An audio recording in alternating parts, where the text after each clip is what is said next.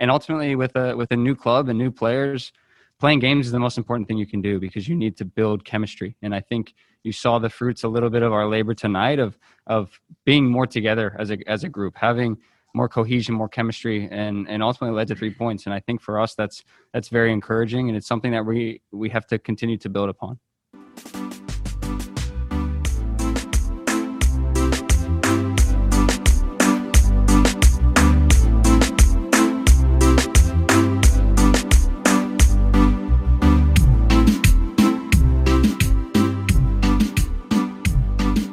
After 5 losses, Inter Miami get their first W, a perfect way to punctuate their home opener, and against a rival no less. This is Miami Total Football Radio. I'm Eric Krakauer, joined by Inter Miami insider Franco Panizo, who was at Inter Miami FC Stadium for their first historic win behind a plate of bulletproof glass. What was the experience like, Franco? It was a lot of fun, man. I can't stress that enough, that it felt, maybe it added to the fact that it was the home opener and it was Inter Miami's first home game, that this comes after 5 months of not being able to cover soccer in person. But it was definitely a good time. The game was entertaining as well, and it just felt good to be back in the stadium. I can't wait till the stadium is open to everybody and the fans, and they can even get you in there. Honestly, just even with the few people that were there, and there were obviously a handful, maybe a few dozen media members, the teams, Jorge Mas and his family in the stands. But even with that, the stadium sounded loud, at least on the west end where we were. Just the covering that shields or protects the west end from the rain, it just kept the noise in really well. It sounded really loud at certain points. So I think it's going to be a lot of fun once you can get that thing packed and everybody in there. But a whole lot of fun. I felt very privileged to be there and cover the first ever home game for Inter Miami and the first MLS game in the market in 19 years. So there's another one to do this week. So that's why we got to do this pod short and sweet. I know we say that a lot, and then we end up not coming through with that. But we have to go short and sweet this week because they've got a game on Wednesday, and then they've got another game. So we've got a couple of episodes to pull off this week. Yeah, for sure. And by the way, just a quick point. When I was starting my career in soccer, I was following teams during preseason in Portugal, for example, and it is amazing how just a handful of people can make a lot of noise and create an atmosphere in a small stadium that echoes a lot. So that's certainly a good description, a good point to bring up. Anyway, on this week's show, we're going to do a game post-mortem and look briefly ahead to the next game on Wednesday, as you mentioned, against Atlanta United. So let's get to it. Before we move on, let me give Franco credit for predicting Diego Alonso's lineup correctly. Ooh. No surprises, it has to be noted. In his opted 4-2-3-1 hybrid, Robles in between the sticks, Andres Reyes and Gonzalez Pires in the center-back tandem, fullbacks Nico Figal and Ben Sweat, Will Trapp and Victor Ulloa in a double pivot. Ahead of them, a pretty fluid trio of Pizarro, Pellegrini, and Lewis Morgan. And up top, Julian Carranza, who netted a brace. Franco, to say that was an improved performance compared to everything we've seen so far from Inter Miami is understandably an understatement. Oh, it's definitely their best performance to date, but I do have to disagree with you that it was a 4-2-3-1. It was definitely a fluid look, but it definitely to me seemed more like played more like a 4-3-3. Will Trapp was the deepest of the midfielders, or of the three midfielders that were him, Victor Ulloa, and Matias Pellegrini. He stayed practically in front of the center backs, dropped deep when they had the ball to pick it up, and also stayed there to keep the game in front of him defensively, which I thought was a massive move and a big move from Diego Alonso to help kind of realize the type of player Will Trapp is and play more to his strengths, which I think allowed him to have but I think it was his best game in Inter Miami jersey so far. So For me, it looked like a 4-3-3. Pellegrini tucking in a little bit more from his normal left wing position and helping out in the middle to not only apply the press and harass Orlando City players with his energetic legs, but also to help build out and to initiate passing or attacking sequences. And I thought he did a very good job of that. I thought both of them played particularly well. And I think Diego Alonso's 4-3-3 look, and obviously I think that helped them. But I do agree that it was very fluid. It looked different at different points, and there was a lot of tactical things that you could see that they worked on over the 4-week break that they had, or the 4-week time off from games. Yeah, for sure. I mean, fluidity, I think, is the key word, and I also agree that Pellegrini was quite central. Trapp was playing behind Victor Ulloa, who had more of a shuttling mission in front of him. And I think that you're correct in suggesting that plays more to Will Trapp's strengths, because if you have a couple of guys working more tenaciously in front of him, then that gives him a little bit more freedom in his positioning, always looking to where he can collect the ball and then move it. And in fact, that sort of supports the point that I made when we talked about Matuidi's role in this team and how Matuidi could come into this midfield with Ulloa and allow Trapp that sort of freedom.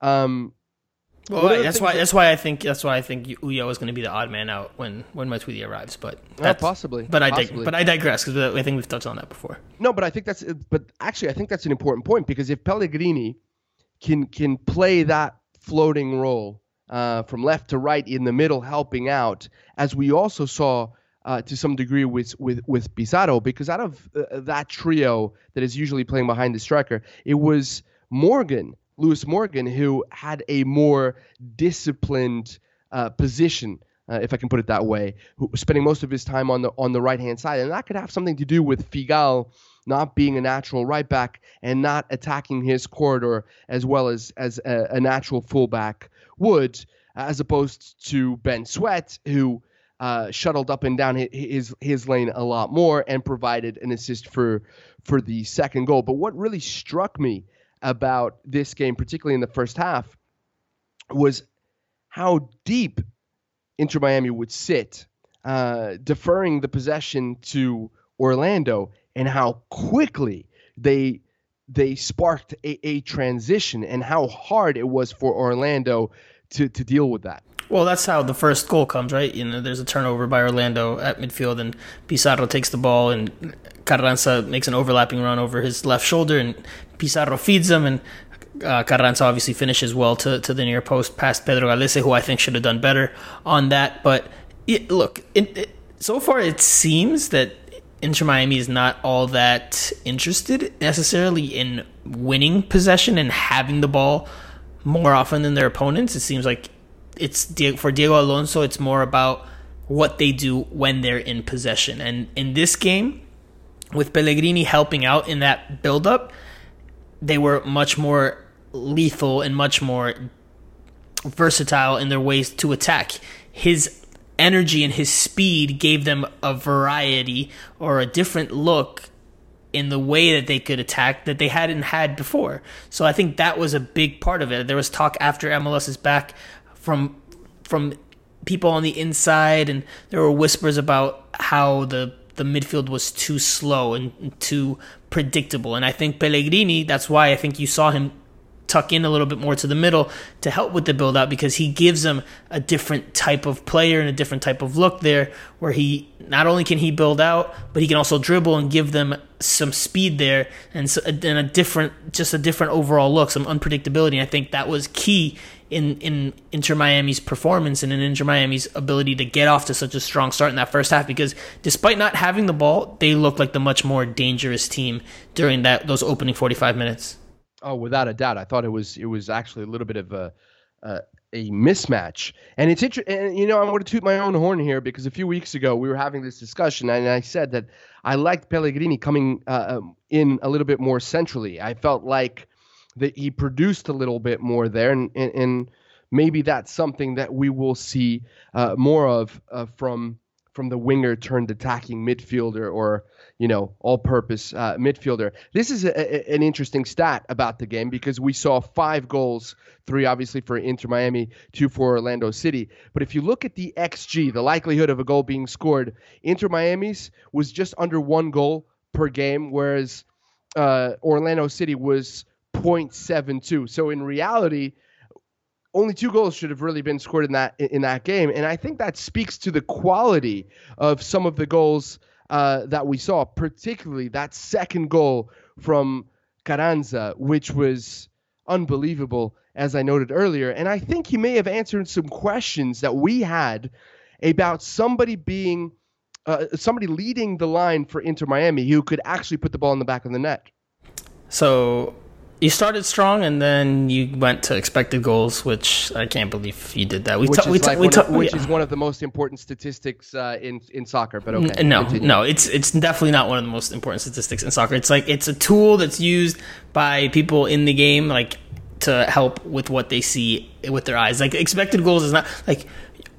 I'm not even going to get into it because we got into it. I think you're just going to tie yourself into knots. No. We've talked about this before. Like expected goals. You're wrong again. Expected goals doesn't take into account the goalkeeper you're facing. Doesn't take into account the minute of the game that it happens in. It's just a formula to try to assess the quality of a look, but it doesn't take into account so many different factors that are important parts of a soccer game. Like that's Hold on a second. What does the period in the game have to do with the location of a shot? If it's in the 89th minute and your team is down 2-1, that's not and you get a shot from the middle of the box 15 yards out. That's not the same as if you get a shot from 15 yards out in the middle of the box in the 3rd minute when the game's 0-0. There's different types of pressure. There's different it's all like that's not what the game. That's not what the stat measures. The stat measures just the quality of the shot. And again, it doesn't take into consideration who the goalkeeper is. Like there's so many factors it doesn't take into consideration, which is why it's a good stat to use as a supporting tool. It's not like a good stat to just be like, oh well, this is like there weren't that many good looks in the game. Like I don't agree with that. Anyway, so let me ask you this question then: do ball recovery stats mean anything? Of course, but again, it's a tool that assists you in the overarching. Like what about pass completion and direction of passes? Well, those are 2 different things. Well, I understand, but do those matter? I mean, it depends. Are you talking about them together or separate? Well, separate. Let's say separate. Together they make. I mean, ball passing. You could pass side to side and have done nothing in terms of moving the ball forward, and you could have a high percentage, and does that really help your team? I mean. That's why I said in combination, they these are supporting tools. This is not like one thing is not just like the basis of the game. Anyway, back into the Inter Miami Orlando City match. The second goal by Carranza was very good. Obviously, it's very difficult when your momentum's going one way, which it was. It was taking him away from goal to head the ball back the other way, and he loops it over Gallese off a great, gorgeous cross from Ben Sweat, who I also think had his best performance in an Inter Miami jersey to date. And look, for me, Carranza impressed, and I wrote this not only because of the goals, but his overall play, his ability to hold off defenders, to draw fouls, to free up space for his teammates. It was the exact type of play, the number 9 type of play that we haven't seen from Inter Miami or Inter Miami get to this point in the season. So I think it was a very good performance that now kind of raises the question, or continues to raise the question, where does Inter Miami go with its final DP spot if the team can fill it this year? Does it go with the number 9, or does it go for the winger that they've been reportedly considering in recent weeks and months? Which position do they address with this need? Because if Carranza can do this on a consistent basis, and that's obviously a big component of this, or a big part of this, if he can do this on a consistent basis, do you need a number 9 when you have a number 9, a young number 9 that's able to do a lot of these things that you want from in your game plan? So I'm actually going to throw the question to you. What would you do? What do you think? If you're Inter Miami right now, are you still looking for a number 9, or do you reconsider right now and look for perhaps a winger? Well, I think it's a very good question. It also, the point that you made about him being able to hold up the ball and relieve a little bit of pressure was one of the points that I had made when they faced Orlando in their first game, where perhaps he was a little bit wasteful. He had a couple of opportunities, one that forced a decent save from Gallese. But I thought that his hold-up play was actually pretty decent, particularly when Orlando were all over Inter Miami. And I agree with you that we saw that again. Look, I think the answer to your question about a number 9 is a complicated one because this is one game, right? If we have to see what he does over the course of the next 3 or 4 games, because very often with young players, consistency is the issue. And we also don't know enough, I think, about his mentality, right? About his state of mind. If he has one game that doesn't go well for him, how does he rebound from that? Some players, particularly in that position, can shake things off immediately. I missed that chance. I'm going to attack that second opportunity with the same sort of determination as I would the first one that I missed. So we have to learn a little bit about him.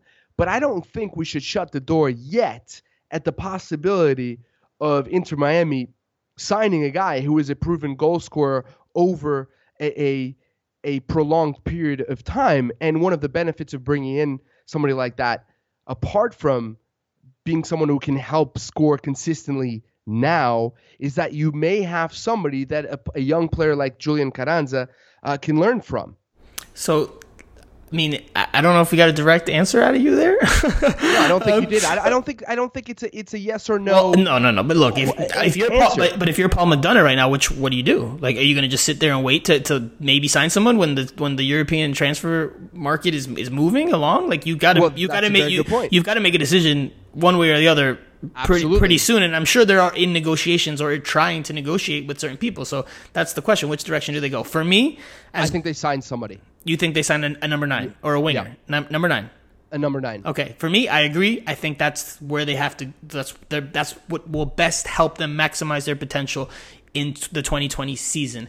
They need to have someone that's going to score goals on a regular basis. Carranza did that, and maybe he can do that on a regular basis, but he's so young that it's a gamble. He's 20 years old. I think he has less than 10 or 15 goals to his name in his career. He's obviously, his best days are ahead of him, but I don't know if you can consistently expect that type of performance from him. Now, granted, this was his best game, not just because of goals, but because of everything else we touched on.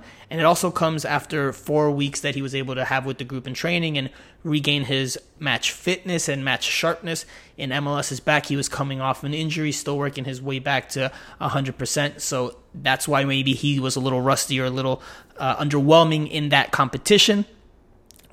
But again, I think they have to go for a number 9 here. I think that maximizes the team's ability. And then you can have Carranza come off the bench or fill in and start or spot start when needed, and you groom him and let him grow. You don't put the weight of expectations or the weight of the goal scoring burden on him on a game by game basis. There's a lot of promising things to like and to look at from this weekend. But I think you got to go number 9 if you can get one. Now, the problem, and I think this is why they've looked at a winger in recent weeks and months, is because the type of veteran strikers that are proven that they've been looking at are asking for a pretty large sum of money. So even without a transfer fee, they have to pay, or they're going to have to fork over a pretty significant amount to these players. Cavani reportedly wanted $12 million net per season over 3 seasons. And that's not necessarily from Benfica as well. I mean, that was fell amazing. And that fell through because I remember last week you were all like, "Hey, it's gonna happen. That's done and dusted." I think were your exact words. So foot in mouth. It seemed like that. But what's interesting about that is that, and obviously I was talking to people, a Uruguayan journalist who knows the people who represent Cavani quite well, is that they wouldn't back down from that number. That may have scared Inter Miami away. That definitely has scared away Benfica, because there's no way a team in the Portuguese league can afford those sorts of wages for a player. But perhaps it opens the fact that they weren't able to negotiate that could open the door again for Inter Miami. And news coming out of Barcelona today, and I talked about this earlier on one of the shows that I'm on. I was actually on with Hope Solo today, and one of the things that came out is that Ronald Koeman has told Luis Suarez that he is not wanted in Barcelona. So perhaps an opening there. And that's exactly the caliber of player that somebody like Julian Carranza can learn a heck of a lot from. Yeah, I mean, I agree, but of course, it comes down to salary demands, and if that number is gonna meet or be close to what Inter Miami wants to pay. Because, again, it's not just, look, in MLS, it's not just about what you do on the field. It's also about what you do off the field. And Inter Miami's looking for their face of the franchise, their marketable person, the person that's going to sell jerseys, sell tickets for whenever games can get back into the stadium, or when fans can get back into the stadium. I think I said games. And so it needs to be more than just a guy that can score goals. That's just the reality of the situation. And I don't know if, again, you're talking these high caliber players that may be on the downside of their careers, but they are asking for a pretty penny. Yep. And that's where I think Inter Miami has had trouble, and why they've maybe considered going and addressing their winger spot, because maybe you can get a guy at a number more or closer to what you're looking to pay out wide, and maybe that player can give you goals. Maybe it's just not the amount of goals that you'd expect out of a striker. So yeah, I think they need to go for a number 9, but I think it might be more realistic for them to go for a wide player. I know that sounds kind of contradictory, but like, if they can find a number 9, that should be their priority. If they can't, I mean, they can't just sit there and do nothing with that last spot. They should fill it with somebody, and then they should probably go for a winger. Right. So that's the best way to put it. I think it's important to add to that strengthening the squad ultimately is the goal. So if you can't find the 9 that you want, or the 9 that you want is asking for too much money, and let's be honest that international players who have a blockbuster appeal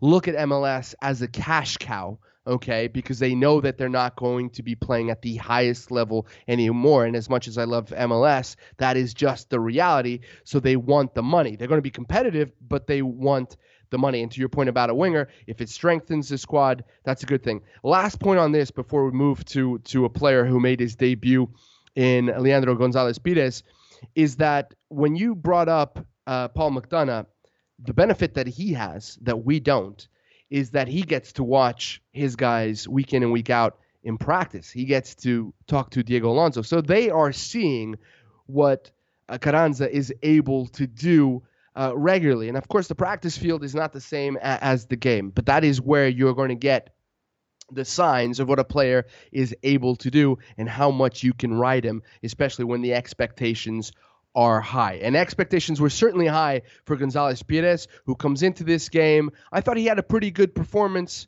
What do you think? I thought he was overall positive, a net positive. He showed a lot of the good things he's going to bring into Miami, but I also think you saw some of the maybe not so good things he can have in a match. He went into to Daryl Dike on the Orlando City equalizer in the first half, trying to outmuscle him or trying to beat him to the ball, and Daryl Dike is a big dude and held off the challenge turns, and that starts the sequence, or that starts the sequence that leads to the goal. So that was one moment. There was another moment in the second half where Gonzalez Pires goes to press. He comes out of the back line and goes to press I think it was again Dike that was receiving the ball with his back to goal, but Dike played it really quickly, I forget to who, and then there was space in behind Gonzalez Pires that I think Mueller didn't return the ball, and if he had, then Orlando City would have had a clean look on frame. So there were some negative things, but overall a positive performance. You could see his presence, you could see his ability to pass the ball cleanly out of the back. A lot of good things. You expect him that things will only get better as he has more time with the group and as he gets more games under his belt with that back line. So I thought it was overall a good performance, but there were some things to work on.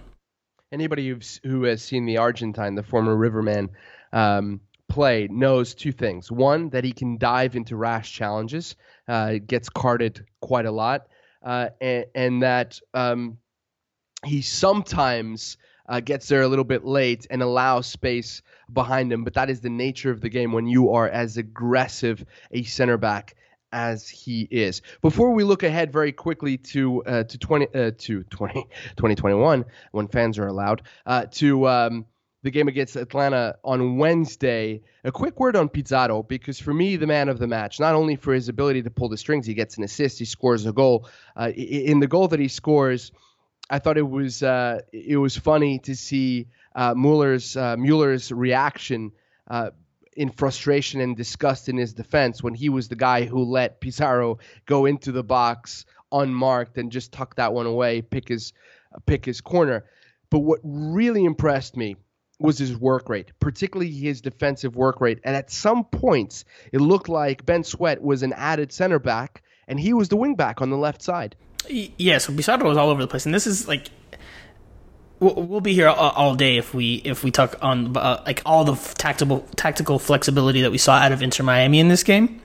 Because there was times where it looked like they were playing with 5 at the back, times it looked like they were playing with 3 at the back. There was just so many different things. But to just go back to your point, Pizarro was all over the field, on the left side, in the middle, occasionally on the right, playing as a fullback, it looked like at times, to help track and help cover Ruan. So overall, very good performance for Pizarro. I had him and Carranza rated exactly the same, 8.5 each. So I wouldn't be mad if you went one way or the other, or anybody goes one way or the other for man of the match. I think they were both very, very good. Pizarro obviously he was involved in every single goal and then almost gets a second goal himself with the shot that hits off the post. But that play comes off of a great flick on header, I believe, from Julian Carranza. Carranza sets up that opportunity, and Pizarro's goal, obviously very well taken, very clinical finish on the volley, and then obviously the hilarious celebration with the cardboard cutout of the fan. So very good performance from Pizarro. It's what you've come to expect of him, and maybe even a little bit more. Is just very good showing from the Mexican international, and maybe a sign of more things to come if Inter Miami can continue to play collectively as well as they did against Orlando City. And that's something I want to expand on really quickly. Is just obviously the individual performances were a big part, and so were the tactics, but so was the cohesiveness that the team showed. They looked a lot more like a collection, or less like a collection of individuals, and more like a cohesive unit that had chemistry and understood each other a little bit better. And they attributed that, or Will Trapp pointed to the 4 weeks that they had after the MLS's back tournament as a reason for that. So obviously a big helping point in having that camaraderie and that cohesiveness that helped for a big performance in a historic win. All right, looking forward to the game against Atlanta United next.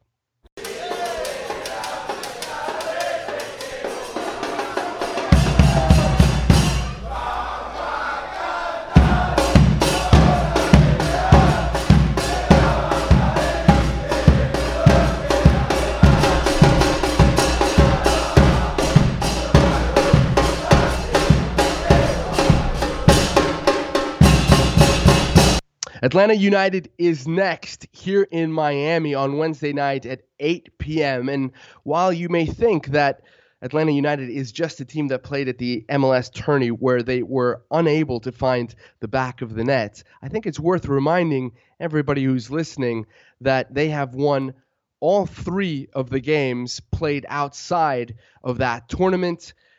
Their last win was against Nashville, 2-0 on the same night as Inter Miami won at home. So 2 days ago, I watched that game because I was listening to the commentary of my very good friend, Kevin Egan. And Franco, I'll throw it over to you. What do you expect from this one? It's tough to really say because this is going to be Atlanta United's second game under their interim head coach. They obviously fired Frank de Boer after MLS is back and are going through a bit of a change. And this weekend you saw Pity Martinez score 2 goals and play very well. One player that was maybe not the best performer under De Boer, but that reportedly had issues with De Boer's style. So, he's clearly probably motivated going into that first game. Can he maintain that going into a second game once he's kind of gotten that look what I can do feeling off of his chest? I'm not sure what you can expect from Atlanta. They also don't have Joseph Martinez. He got injured way back before the MLS's back tournament back in week 2. So I think it's going to be an interesting matchup for Miami to see how they approach it and how Diego Alonso game plans for a team that's, sure, the personnel is well known, but their strategy and their approach, talking about the opposing team, is a bit unclear. So I think you're probably going to see most of the same things. The one question that remains, and we're going to talk to Diego Alonso, and by we I mean media, not us here on Miami Total Football Radio, but today we're speaking to Diego Alonso later today, and the one question that's very important going into this one is, what's the latest on on Andres Reyes? He apparently left the game on Saturday with an injury. Not sure of the severity of it. Not sure of what exactly the injury is. But if they don't have him, it's going to change how Inter Miami can approach this game. Because I thought Andres Reyes had a very good game. Quiet, but very good in what he did. He was able to break things up defensively. He had one last-ditch tackle to save the goal against Orlando City that I think Chris Mueller was about to break in on goal. And was also very good in building out of the back and his distribution and playing through lines. So if they don't have him, do they bring Roman Torres back in? Roman Torres wasn't even on the game day roster this weekend.